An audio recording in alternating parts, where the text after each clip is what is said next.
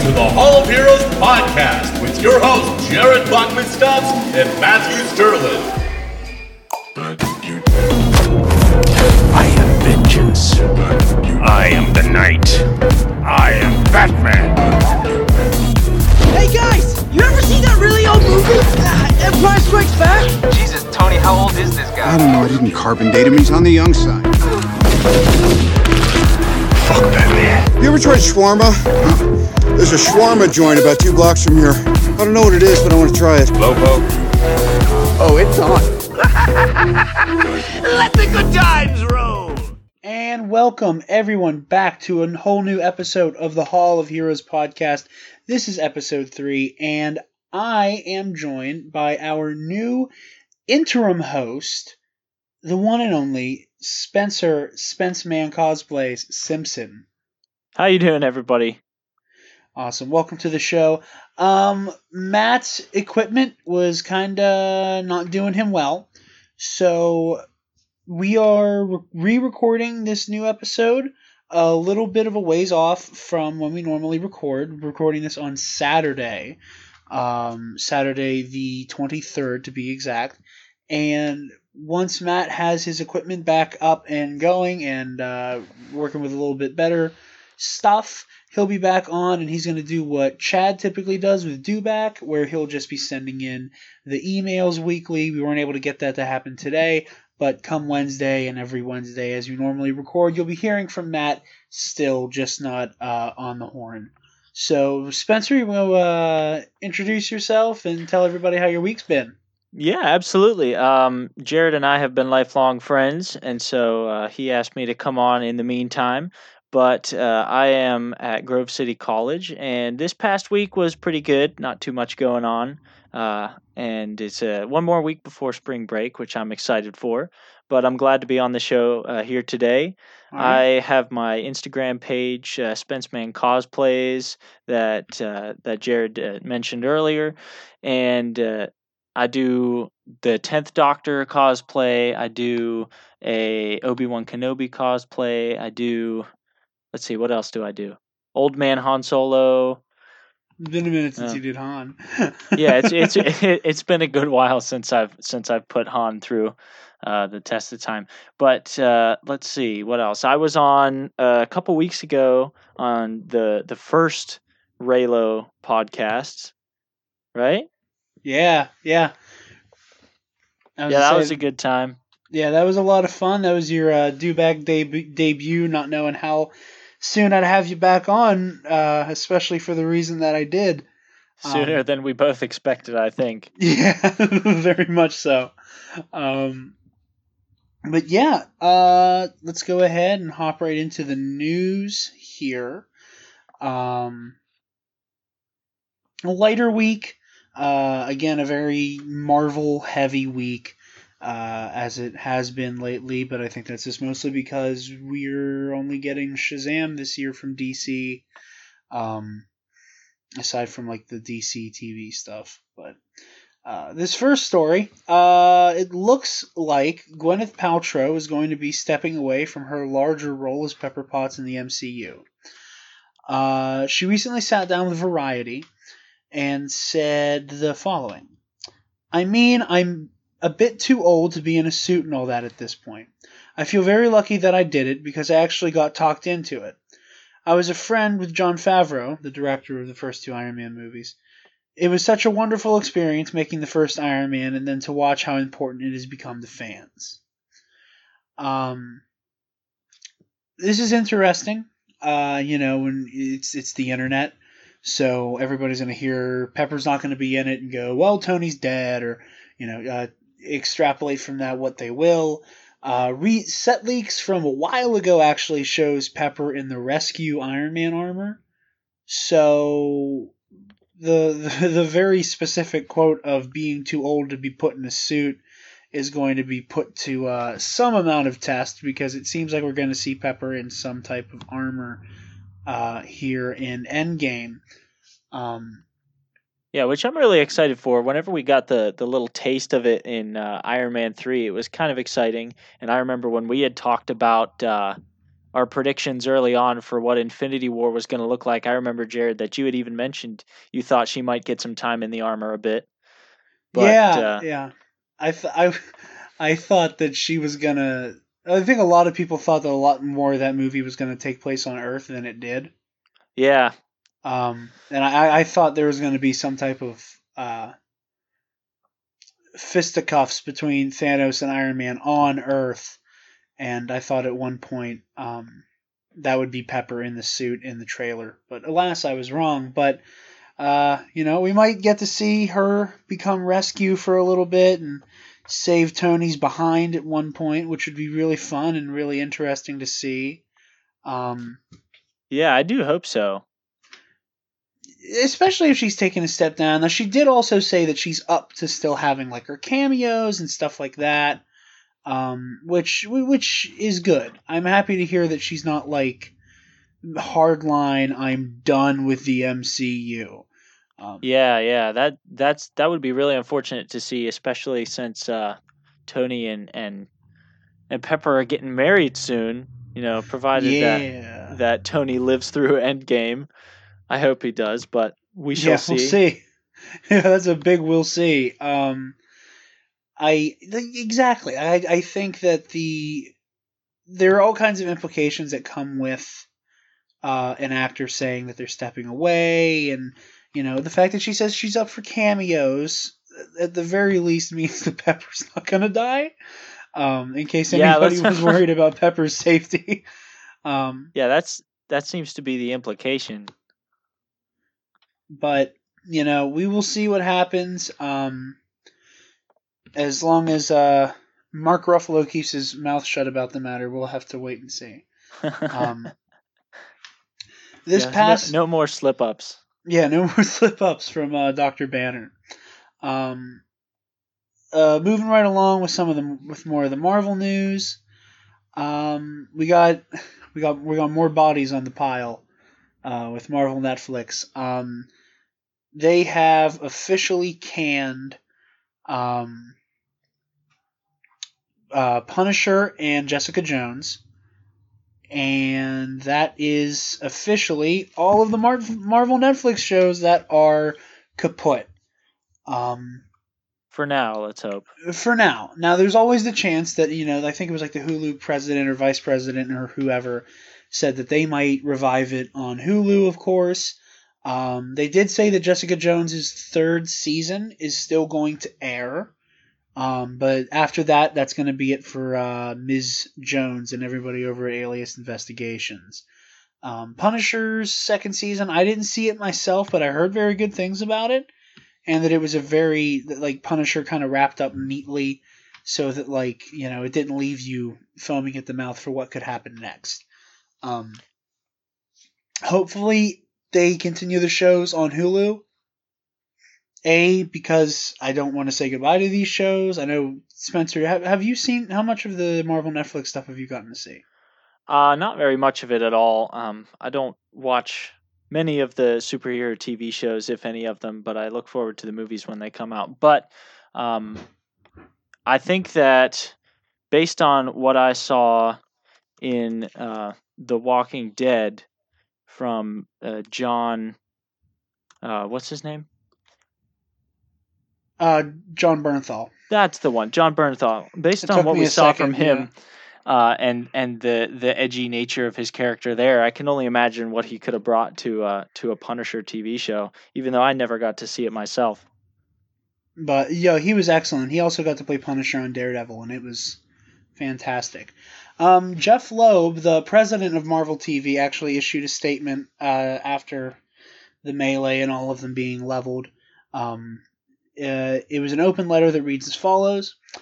It had never been done. 4 separate television series, each with different super talented showrunners, writers, directors, cast, and crew, coming out months apart, and then they would meet in a single event series all set in the heart of New York City. We called them the Defenders, and together we were thrilled by stories of Daredevil, Jessica Jones, Luke Cage, Iron Fist, and even the Punisher joined in. They said it couldn't be done, but Marvel assembled amazing teams to write, produce, direct, edit, and score 13 seasons and 161-hour episodes. Take a moment and go online and look at the dazzling list of actors, writers, directors, musicians who all graced us with the very best of their craft. We loved each and every minute of it, and we did it all for you, the fans, who cheered for us around the world and made all the hard work worth it. So thank you. On behalf of Marvel, or on the behalf of everyone at Marvel Television, we couldn't be more proud or grateful to our audience. Our network partner may have decided they no longer want to continue telling these tales of these great characters, but you know Marvel better than that. As Matthew Murdock's dad once said, the measure of a man is not how he gets knocked to the mat, it's how he gets up. To be continued, Jeff Loeb and all of us at Marvel Television. Yeah, that certainly sounds promising that they're in the works with another platform like Hulu to get these back up and running again. Exactly. Hulu, or again, Disney Plus. Which you have that trump card kind of looming over everything at all times. Like I feel like every show in the Dewback network at some point has to talk about Disney Plus because it's kind of the be all end all right now of everything that could happen. Yeah, exactly. And that goes live late this year, is that right? Yes. So we can hopefully hold on to the Disney shows and movies, the Star Wars stuff, the Marvel stuff that we have on Netflix for several more months comfortably. Yeah. And I'm sure that that'll all get revived. You want to go ahead and take this next story, buddy? Yeah. So it looks as though Marvel's Loki is the new TV series is going to be headed up by the director of Rick and Morty season 4, the writer and producer Michael Faldron.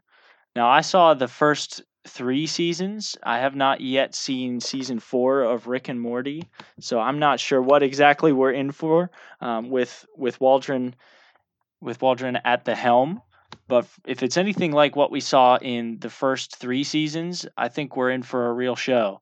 You know, some real dry comedy, some fantastic action sequences. Let's hope, and a whole lot of trickery. What do you think, Jared? I'm very much excited for it. From what I understand, it's supposed to kind of follow Loki and him being possibly in the periphery of all manner of historical events and stuff like that. Yeah, especially which is an interesting linked to premise. the MCU movies. Yes, very much so. Now, my biggest hesitation with that sort of storyline, especially knowing that it has a Rick and Morty alum whose whole kind of shtick is being very irreverent with history and it's time travel, Morty, kind of thing. I really don't want it to be like, oh yeah, Loki is partially responsible for the sinking of the Titanic, and Loki was partially responsible for JFK's assassination, and so on and so forth. I hope that they are a little bit, they kind of have some restraint with that sort of thing, and don't kind of indulge themselves with what you can do with that, and kind of play it close to the chest with how they it seems to me the series, and don't let it be like a full on revisionist history type show. Oh no, absolutely not. It seems to me like there's a lot of potential for this to end up being kind of like a Doctor Who show where Loki is sort of in the, like you said, in the periphery of these events of history, maybe directly involved, but perhaps not. But like you said, I think they can get a lot more creative with writing this show than simply making Loki partially or fully responsible for all sorts of catastrophic events. And I do hope that they can get creative with their writing in that way. Yeah, and like I said, I don't mind it being a Doctor Who type thing, just as long as it's not every single episode is just him. Bet you didn't know Loki was involved here, kind of thing. Yeah, that would get old really fast, I think.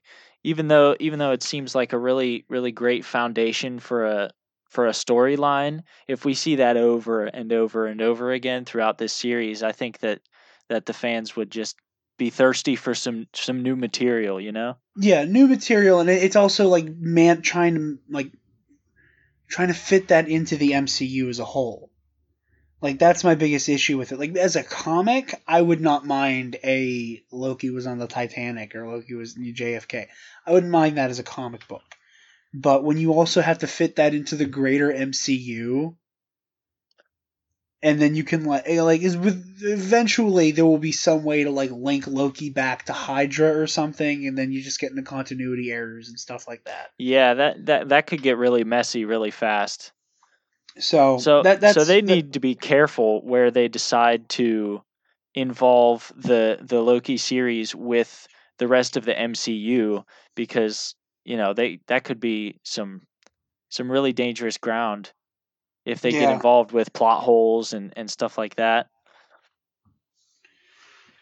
But I am very much excited for that as well.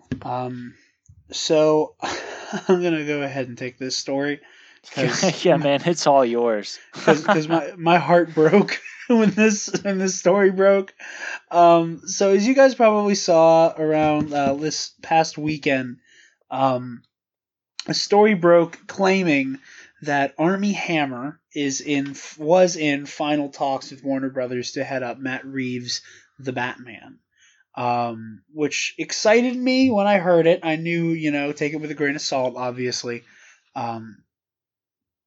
It excited me when I heard it because Armie Hammer is at the top of my hopeful Batman list. And finding out that he was allegedly in final talks was very promising. Of course, Warner Brothers had dismissed the claim, and then Armie Hammer said that he was not in any final talks for anything, and that Warner Brothers has not even reached out to him yet, which is mildly disappointing, and he said was a bummer, I think was his verbiage. Yeah, he implied definitely that he would be open to a role like the Batman in the coming movie if they decided to consider him for the role. Well, he almost did play Batman before. He infamously was supposed to play Batman in Justice League Mortal. Before it got scrapped. Exactly. The week of production, whenever Warner Brothers pulled the plug on Justice League Mortal.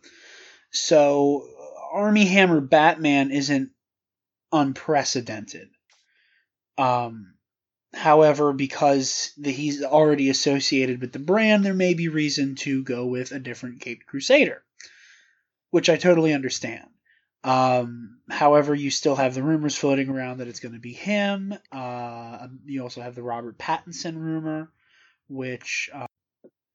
Alrighty, and we're back after a little bit of technical difficulty there for a second. TJ, you'll be able to stitch these together just fine. Anyway, as I was saying, there are the prevailing rumors at the moment that the two main people in talks are either Armie Hammer or Robert Pattinson to take up the cape and cowl after Ben Affleck's departure. Spencer, what's your short list for the Batman look like? I don't really have that much of a list. I'd really love to see some new character development beyond what we've seen. We got some really interesting stuff from Batfleck, that really dark side of the Batman, that even though it was some new material, that I always welcome new material, but I didn't exactly love the darker direction that they took Batman in Batman vs Superman and in Justice League. I personally would like to see his character move back toward, the Batman that we know from most of what we've seen of him. Where, well, yeah, he does do what needs to be done. He still isn't, crazy. Yeah, I think we want to avoid the murder part of it. Yeah, no more brands. That was a little dark over the top for me. but personally, I would love to see some of the the B and D listers, or like the lower level Batman villains, maybe not necessarily in the forefront of the story, but whatever happened to people like the ventriloquist and the Mad Hatter, Or Jerry, my you always personal make favorite, you always make fun of Kite me. Man. Hell yeah. Yeah, you like always make fun of me for bringing up these D-lister Batman villains. I love that you But love them. Though. let's see something like that. Let's see a little bit of new material in terms of the villains that we bring into the story. It doesn't have to be huge. They don't have to be, really consequential members of the plot line. But let's see a cameo. Absolutely. Let's see something. I'd love to see something akin to the way they used Bartok the Leaper in Captain America: Winter Soldier. Yeah, just like something really small, just a name drop, doesn't need to be that big, but And he can just dispatch them very something quickly, yeah. Yeah, it doesn't have to be huge, or even like what we saw from Crossbones at the beginning of Civil War. Just like a really short 10-minute altercation at the beginning of the movie, or even like what we saw from Rhino in Amazing Spider-Man 2. Let's not talk about that. But that's the sort of thing. I don't know. My short list for what I want to see in this movie is incredibly short, but I am always a big fan of some new blood, and to see some of these characters that Jared, you say a lot that the thing you love about the superhero movies and the industry that's out there now is that we get to see some of these people on the screen. Like 10 years ago, neither one of us thought we'd ever see Black Panther or Doctor Strange in a standalone movie. Yeah, you're right. That's my favorite thing ever. Is like there's little kids dressed up as Ant-Man for Halloween. Yeah, I know, right? and nowadays we have that ability to make these characters that you wouldn't otherwise know about or hear about unless you were a total comic book nerd. We get to see some of these characters, while they may not be the most, nefarious and developed and dynamic villains out there for these characters. Let's just see some new material. That's all I'd something like. to chew on as well. Like you get the laugh factor of like, oh my god, they just put is that Kite Man? Is that Kite Man right there? Hell yeah! Like you get all of that. Yeah. You know that Kite Man? Hell yeah! Not the most intimidating. You know about that? Have I told you about that? I don't. Oh my gosh! It was Tell me about newer. I want to say it was in DC Rebirth, but I could be wrong. But Kite Man got type in Kite Man on Google right now, and you will see the difference between like his old school like shitty Golden Age costume and a way cooler redesign he got like in the modern day. Like his newer version of his look, he does like Kite Man of all people does not deserve to look as like legitimately cool as he does. He's almost rocking like a Falcon right? sort of a vibe, from the MCU. He's got this sleek paratrooper looking outfit, these epic, infrared goggles, hanging out on a hang glider. This is awesome. My favorite thing would be like he would like swoop in and like steal whatever he was stealing, and like he would do it in like such a way where he was just so entertained by what he was doing, where he just swoop in, steal it, fly away, and to himself go, Kite Man, hell yeah, like yeah, and that could be the sort of thing like you're describing, just at the beginning of the movie, at the end of the movie, somewhere in the middle, just like a real small altercation, like Kite Man steals something, and Batman takes him out, takes him down to the police station, maybe to Arkham. I don't know where he'd end up, but just something small like that. You could put Kite Man in a movie and make him look good and make him look like a serious contender in the villain world. The moment I knew that we could get away with anything in comic book movies was the day that Guardians of the Galaxy came out and destroyed the box office. Yeah. Like I remember back in the day, like we were in junior high and like everyone's like asking me like, who are the Guardians? I'm like, I don't even know who the Guardians are. Like, I know them by name. Like, I know the group. I know who's in it.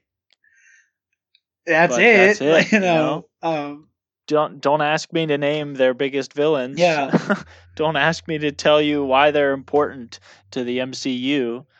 But all was revealed in time, and we got a really epic squad of galactic miscreants and I like that, ne'er-do-wells. galactic miscreants. But yeah, no, who do you have any picks for like who should play Batman off the top of your head? Like, is there anybody that you can think of that like you really want to see in the suit?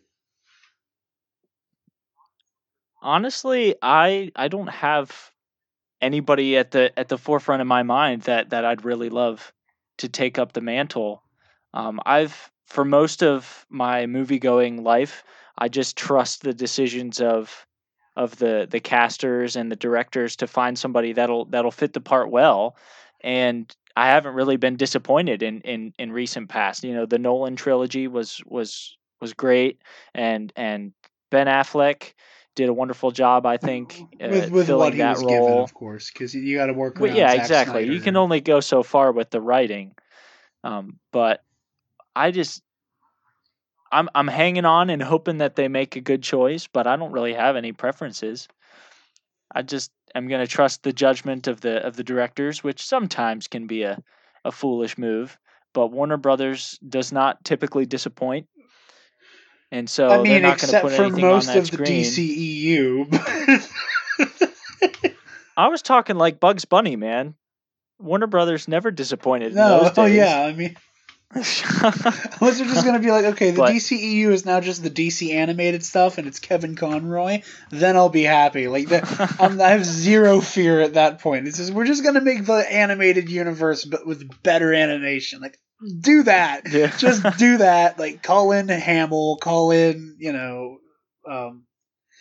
everybody else, Tara Strong. My pipe dream, and I know this isn't going to happen, but like the Pinch Me I'm Dreaming casting for me is David Boreanaz. Really? Are you familiar with who that is? You know who I'm talking about? I haven't seen much of his stuff. Why don't you tell us about So him? he was the main character on Bones. I think it's SEAL Team is the show that he stars in now. But back in the day, he played Angel on Buffy the Vampire Slayer, and he also played Angel in the Angel spinoff. And he was almost cast as Batman before. He was being eyed. I can't remember if it was for Justice League Mortal or Batman Begins, but he was almost thrown into the cape and cowl before. So I'm really, really hoping that they give him a call and let him come in and, do the whole song and dance. Because we see an Angel, like he has all of the gravitas and the, dark, brooding, not sinister, but very imposing personality. And he would be able to make, a physical fight believable on screen. So I think that might be the most important part about casting a Batman is that you got to be able to make the fist fights believable. You can't make it look too staged. It's got to look really natural. Yeah, and they also have to live up to the warehouse fight in Batman v Superman. Like you can't have like the really close up shots and like the choppy editing that they did with Bale. Not that Bale was bad, but like most of those fights were just like really shallow punches and throwing elbows. And now you have to put that next to Affleck, who literally just brought the Arkham games to life in that scene. Oh yeah, we get to see all kinds of the mad raw brutality that you can experience in the Arkham games with characters like Batman, especially in the hands of somebody like Ben Affleck. But even Christian Bale threw a couple punches and made a couple moves that made even us cringe. Yeah. Like holy mackerel, that is my brutal. favorite like face-to-fist hit in all of film is always going to be in BVS when he punches that one thug so hard he does a front flip. Oh man! He's like, boom, flips, and I remember, I remember when the trailer came out, like I just kept watching that clip. I'm like, I don't understand the physics here, but I don't care. I don't understand how he's making this man flip. But yeah, that's my pipe dream with Boreanaz. I know it's not going to happen. But that would be a good choice. I love it so much. I would be so happy to see him get to play Batman. I would be grinning the whole time. Like that's just one of those castings where it's just like, oh, this is so perfect. Moving right along, getting into our final nugget o news and our discussion topic. The first wave of reviews for Captain Marvel are in. Yeah, and it seems like they brought in a theater size of fans and of movie critics and just let them get a sneak peek at it to see what their initial thoughts were. And from the looks of things, this is going to be a really good movie. I'm going to go ahead and read some of these, kind of hop around. This is from Mike Ryan. Captain Marvel isn't what I expected based on marketing. It's pretty much an all-in cosmic space movie. Also, it's a lot weirder than I expected. Ben Mendelsohn is awesome as Talos. Captain Marvel has a great 90s sci-fi vibe with a tone unlike any Marvel movie. It's retro and trippy, mysterious and dorky. It's fun in surprising places and badass in all the right places. It remains entertaining because it's always changing. It's got the right stuff. That was from Eric Davis. Eric Eisenberg says Captain Marvel is a blast, has some cool surprises that I definitely didn't see coming, and the mystery/origin it weaves is engaging and fun. Brie Larson is awesome and makes fantastic first steps into the MCU. Anna Klassen says lots of fun Easter eggs in Captain Marvel that link to the history and other films in the MCU. Watch closely. Now this is among the bunch. What I'm about to read is the only not glowing review that says Captain Marvel is a mixed bag. First half is slow and uninspired. Second half much better. Feels like the directors could not escape Marvel formula. Mendelsohn steals the movie. VFX of full Marvel power is much better than trailers. So that's the only for lack of a better word, negative review so far. It's critical, but I wouldn't say that it's... I'm just saying, it's not as flowery as all the other ones, but the fact that it's just outright like, meh, first half could use some work. Like, if that's the biggest complaint I have walking out of the movie, good job. Yeah. You could do a lot worse. And again, all of these are just really praising it. Perry Nemiroff of Collider said that the future of the MCU gets even brighter, adding Captain Marvel to the mix. Really fell for Brie Larson's sass, strength, and energy in the role. Same with Lashana Lynch, too. Ben Mendelsohn is A+ casting as Talos, and yes, Goose is a scene stealer. Second viewing can't come soon enough.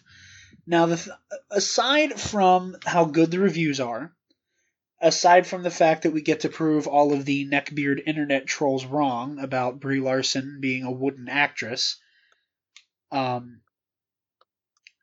I love the fact that we are 3 for 3 with these post-Loki really good Marvel villains now. People keep praising Mendelsohn the same way that they praised Brolin and Michael B. Jordan. I'm not necessarily saying that Talos is going to be Thanos level, because I don't think you beat Thanos. I don't think the MCU is ever going to touch Thanos until they're finally able to put Doctor Doom in the mix. I think Doom is going to blow Thanos out of the water, but that's just me.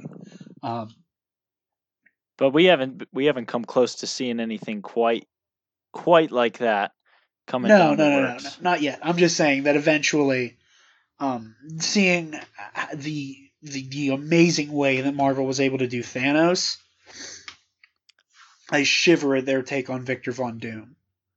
Oh man. But I love the fact that it sounds like that Marvel has finally cured the villain problem. I'm really excited. I'm excited for this movie on the merit of me being excited for it, but I'm also excited to be able to see all of the internet trolls proved wrong. Spencer, did you see like the like really ugly response this movie had with its marketing, with like the very negative kind of toxic side of nerd internet? Did you see any of that? No, tell us about it. So, I'm pretty sure most people listening have heard about this whole kerfuffle, but what really agitates me is when a movie trailer comes out and it's starring a woman and it's an action movie, and the number one complaint is she needs to smile more and she seems wooden. And I look at that and I'm like, even though I know that like Cap has so much going on as a character, tell me one time Cap does not seem stiff and joyless in any of the trailers for any of these movies. No, the intensity we get from those trailers is what draws us into the theater. And so it's completely backwards, to say that a Captain Marvel trailer needs to have more sunshine and roses in it. We want to see some action. We want to see a character that takes her role seriously within the MCU. And is ready to kick butt whenever she has to. Absolutely. And like, aside from that just being completely backwards logic, like how blatantly and hysterically sexist that is. Everybody, we can get away with everybody just grimacing and scowling in every movie, but hey, she needs to smile more. Yeah, I don't remember seeing Gal Gadot smiling on any of her Wonder Woman posters, and I didn't remember hearing any kind of backlash about that. Why now? It's because Brie Larson is an outspoken feminist. That's why. Because the actress has, been very, ooh, I am woman, hear me roar. And then, the same kind of people who, will make 8-hour-long videos complaining about The Last Jedi. That's not a joke. It exists. Like, that's a thing. It's like, man, like, there's like a several hour long video series, quote unquote, objectively dissecting The Last Jedi and stuff like that. Same crowd, that same crowd that just wants to go after anything like this, that, ew. But like, aside from, getting to be like, haha, this movie's excellent, you're just an asshole. I'm just so excited for this. I'm so excited to see this character that I love and that I've been waiting to be a part of the MCU finally take center stage. She's definitely going to be the focal point of the MCU moving forward. Oh, definitely. And that being said, I'm going to put on our tinfoil hats here. Spencer, I'm going to let you go first here. What are your hopes, expectations, theories going into Captain Marvel? As far as theories go, I don't really have that many. I'm hoping that Nick Fury doesn't lose his eye in this movie, just because I don't know. I love the original stories too much, and I think that they would be trying to explain something that we see in the modern day MCU through artificial means. Like that's one of my biggest complaints about some fandom movies, is that they try too hard to stick these little asides in there to make all the super fans giggle in the audience, where I don't think it would be entirely necessary to see Fury lose his eye here, especially from like the old stories with him and his brother. I'd like for that to not happen, but that's a really small thing. In general, like I said before, I'm not too picky with what I'd like to see in a movie. I just want to have a good show. I want to enjoy my experience. I do want to see Jude Law completely blow me away. Um, what do you think? What do you think about Jude Law in this movie? How do you hope he's gonna perform? Jude Law will turn in an excellent performance because it's friggin' Jude Law. What I really want to see. I mean, I'm gonna disagree with you here. I do kind of want to see Fury lose his eye. Because there's that whole line with like the last time I trusted somebody, I lost an eye. I think Ben Mendelsohn is a S.H.I.E.L.D. agent. And we also know that Ben Mendelsohn is a Skrull. So I'm thinking that good old Orson Krennic, agent of S.H.I.E.L.D., is going to double-cross Fury and be the reason he loses his eye. I think Captain Marvel's cat is going to have superpowers. I think Goose is going to have superpowers, and I'm calling it now that Goose at one point does some super stuff. Yeah, like what kind of super stuff would you like to see from I don't a feline? know, but it seems so Marvel for like the cat to end up like flying or some shit. Laser vision, maybe? Supersonic hearing? Retractable adamantium claws? How about super naps? Ooh, super naps. I'll take that superpower. Powers I wish I had for 100, Alex. But my theory and what I want is for the 2 credit scenes. And this is more of a want than a theory. I want the 2 credit scenes to both be Endgame tie-ins. Like, I know that they've kind of gotten into the trend where like the credit scenes are ultimately like jokey type things, or like one of them's kind of jokey and the other one is like an actual, here's what to look forward to. And what I'm hoping they do with that is that they do like the first, like the mid-credit roll ends with her getting the message from Fury at the end of Infinity War. And I hope that her, like, end credit scene, like the very last thing we see, is Carol arrive at Earth. And even if that's like a part of Endgame is her arrival, I hope they kind of do with that what they did with Ant-Man and Cap Civil War, where like they just literally put a scene from the movie as the credit scene. Yeah, that would work fine. Like I really want to see Carol. Like I really want it to be like, okay, I've been gone. What's up? I got Fury's pager. What's going on? What's going on? Like what's happening? I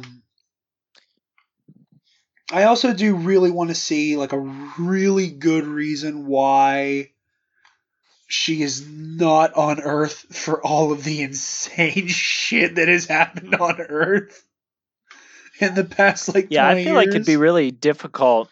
It would be really difficult for the MCU to get away with not explaining that. There would be so many, critical questions following, like why the hell wasn't she involved, in the last 15 years of movie, you know? Well, I mean, just off the top of my head, the Battle of New York, Sokovia, Malekith attacking in Thor: The Dark World.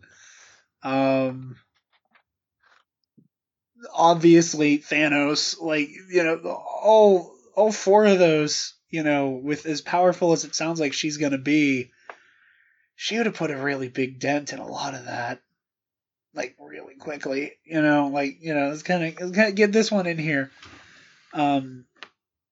So I really do hope they explain that in a really good way, because That was one of my very few complaints about Wonder Woman's characterization in the DCEU. Is that I don't think that they really established that version of Wonder Woman disappearing for 100 years. Like, I understand the whole, like, you know, she was really sad about Steve Trevor and kind of went and did her own thing, which makes sense. But when you also write her to have this very, like, you fight because it's the right thing to do and humanity deserves someone to protect them kind of personality, and then try to square that with, also, I lost the person I love, so I'm done now. Like, they didn't really square that. And then, like, the fact that, like, all it really took was hearing about Doomsday to get her to act again. You know what I mean? Yeah, I know what you mean. That is exactly the sort of thing that we saw in like the Batman Nolan trilogy, though. You know, after The Dark Knight, Bruce loses Rachel, goes into quiet seclusion for what, 8 years, and even though we never got Well, that was all. Also had a lot to like do a with the really whole murdering Harvey Dent thing, though. well, yes, but even though he did go away for a while, and like just like you saying, Batman has that same thing, like we got to do what we got to fight because it's right, you know, that sort of mentality. He does go away for a while, but throughout The Dark Knight Rises, that that whole 8 years is sort of explained in through the movie. And so I do think that it is possible for them to write it into the story, a believable and palatable reason why she was away for all that time. Yeah, and I do think they could, and I would be shocked if they didn't. I was just saying that, you know, I hope they avoid that. And, like, the same thing with, like, the Green Lanterns in the DCEU. Like, they established that the Lantern Corps is a thing. Where in the hell were the Lanterns when friggin' Zod invaded Earth during the Battle of Metropolis? Like, where the hell was the Lantern Corps? Like, I get maybe there wasn't a lantern for that sector, but, like, still, like, why is Oa just... They should have been aware of it, at the very least least aware of it. Like, why is Oa just all sitting on their thumbs with that whole thing? You know, so I hope that Marvel's able to sidestep a very specific issue like that, that the DCEU kind of wrote itself into, and that Carol has a very good reason for kind of going into seclusion and all the different ways that this could all happen. You know, like, we're with Endgame, and it's something that I love about Endgame and love about Infinity War, is that the nature of that story, because it involves the Infinity Stones and the Infinity Gauntlet, everything is on the table. Every answer to anything is an option. Yeah. Like, you can't rule anything out when the Infinity Gems and the Gauntlet are involved. The only thing that you can like wholeheartedly be like, this won't happen at this point, is that the Avengers lose. Yeah, I'm pretty sure everybody has at least the understanding that they're going to take Thanos down, but they still want to know exactly how that's they do the it. fun part, isn't it? It's not the what, it's the how, which Yeah, exactly. But yeah, I'm just so excited to see how everything pans out with Captain Marvel. I know I'm probably going to be seeing it at least twice at opening weekend. Nothing but excitement for the future of the MCU, and then Endgame not long after that. But with that, that is going to be all for this episode of Hall of Heroes, episode 3. Like I said, Spencer is going to be the interim host and will become a frequent guest after that, I'm sure. Oh, I'm sure. You know, once you finally get addicted to the podcast bug, you know, once you start, you can't stop, and it becomes so much fun. My goal is to get you on Dewback eventually to have some fun over there as well. But thank you for coming on. This is going to be a fun ride. You and I are going to get to cover comic book movies leading up to Endgame. Oh, man, cover I all the can't wait. news. And once Captain Marvel comes out, we'll be doing a review episode that, our discussion portion of the episode is just going to be a Captain Marvel review. Where we'll just be talking about the movie. So that'll be a lot of fun. And you can follow the Dewback Discussion on Instagram and Twitter at Dewback Discussion. Like the Facebook page, like the Hall of Heroes Facebook page, like the Gore and More Facebook page. And don't forget to check out TeePublic, because we have our new logo on a shirt with allusions to Dewback Discussion and Gore and More and Hall of Heroes on there. We have a couple Gore and More shirts. We have the old school Dewback logo on there. And we're going to have a lot of really cool stuff coming down the pipeline very soon for you guys to adorn your bodies in Dewback Discussion merch. Yeah, you guys are going to pick some of the... You have to check these out. You're going to want one. Yeah. I have seen these shirts, and they look really slick. Between that, and we're going to have some really cool... Tim does amazing work. We're going to have some really cool Star Wars stuff coming down the pipeline. I've had lots of ideas for new Star Wars merch we can do. Lots of Star Wars Hamilton crossover, which I had an aha moment with some of that stuff. So that'll be coming down the pipeline soon. Stay tuned for my sit down with the YouTubers Girls with Sabers for Raylo Part 2, Electric Boogaloo. That'll be a whole lot of fun. That was a great 2-hour conversation. There's something about Raylo in 2 hours that just keeps happening and happening. So I am Jared. I keep getting ready to say the Dark Jedi, but this is not the Star Wars podcast, so I can't call myself a Dark Jedi on this show. Why not? I mean, it's the nickname. I don't know, Jared the Dark Knight. Keep it, same kind of nomenclature there. Yeah, I am Jared Bachman Stubbs. You can find me on Twitter and Instagram at DarkJedi2552. Signing off. And I've been Spencer Simpson. You can find me at SpenceMan Cosplays on Instagram, and check out the stuff that I've been doing recently as well. Yeah, with Steel City Con coming up, Spencer's most likely going to be there with the rest of us. We're going to be there in costume for most of it. I might be in civilian clothes at some point, because I'm going to be at the booth for a lot of it, but probably in cosplay for most of it, and the fun that we'll have with that, I'll put it that way, because somebody might be listening, so we have to play very close to the chest with what we talk about. But yeah, thank you guys for listening, and have a good one.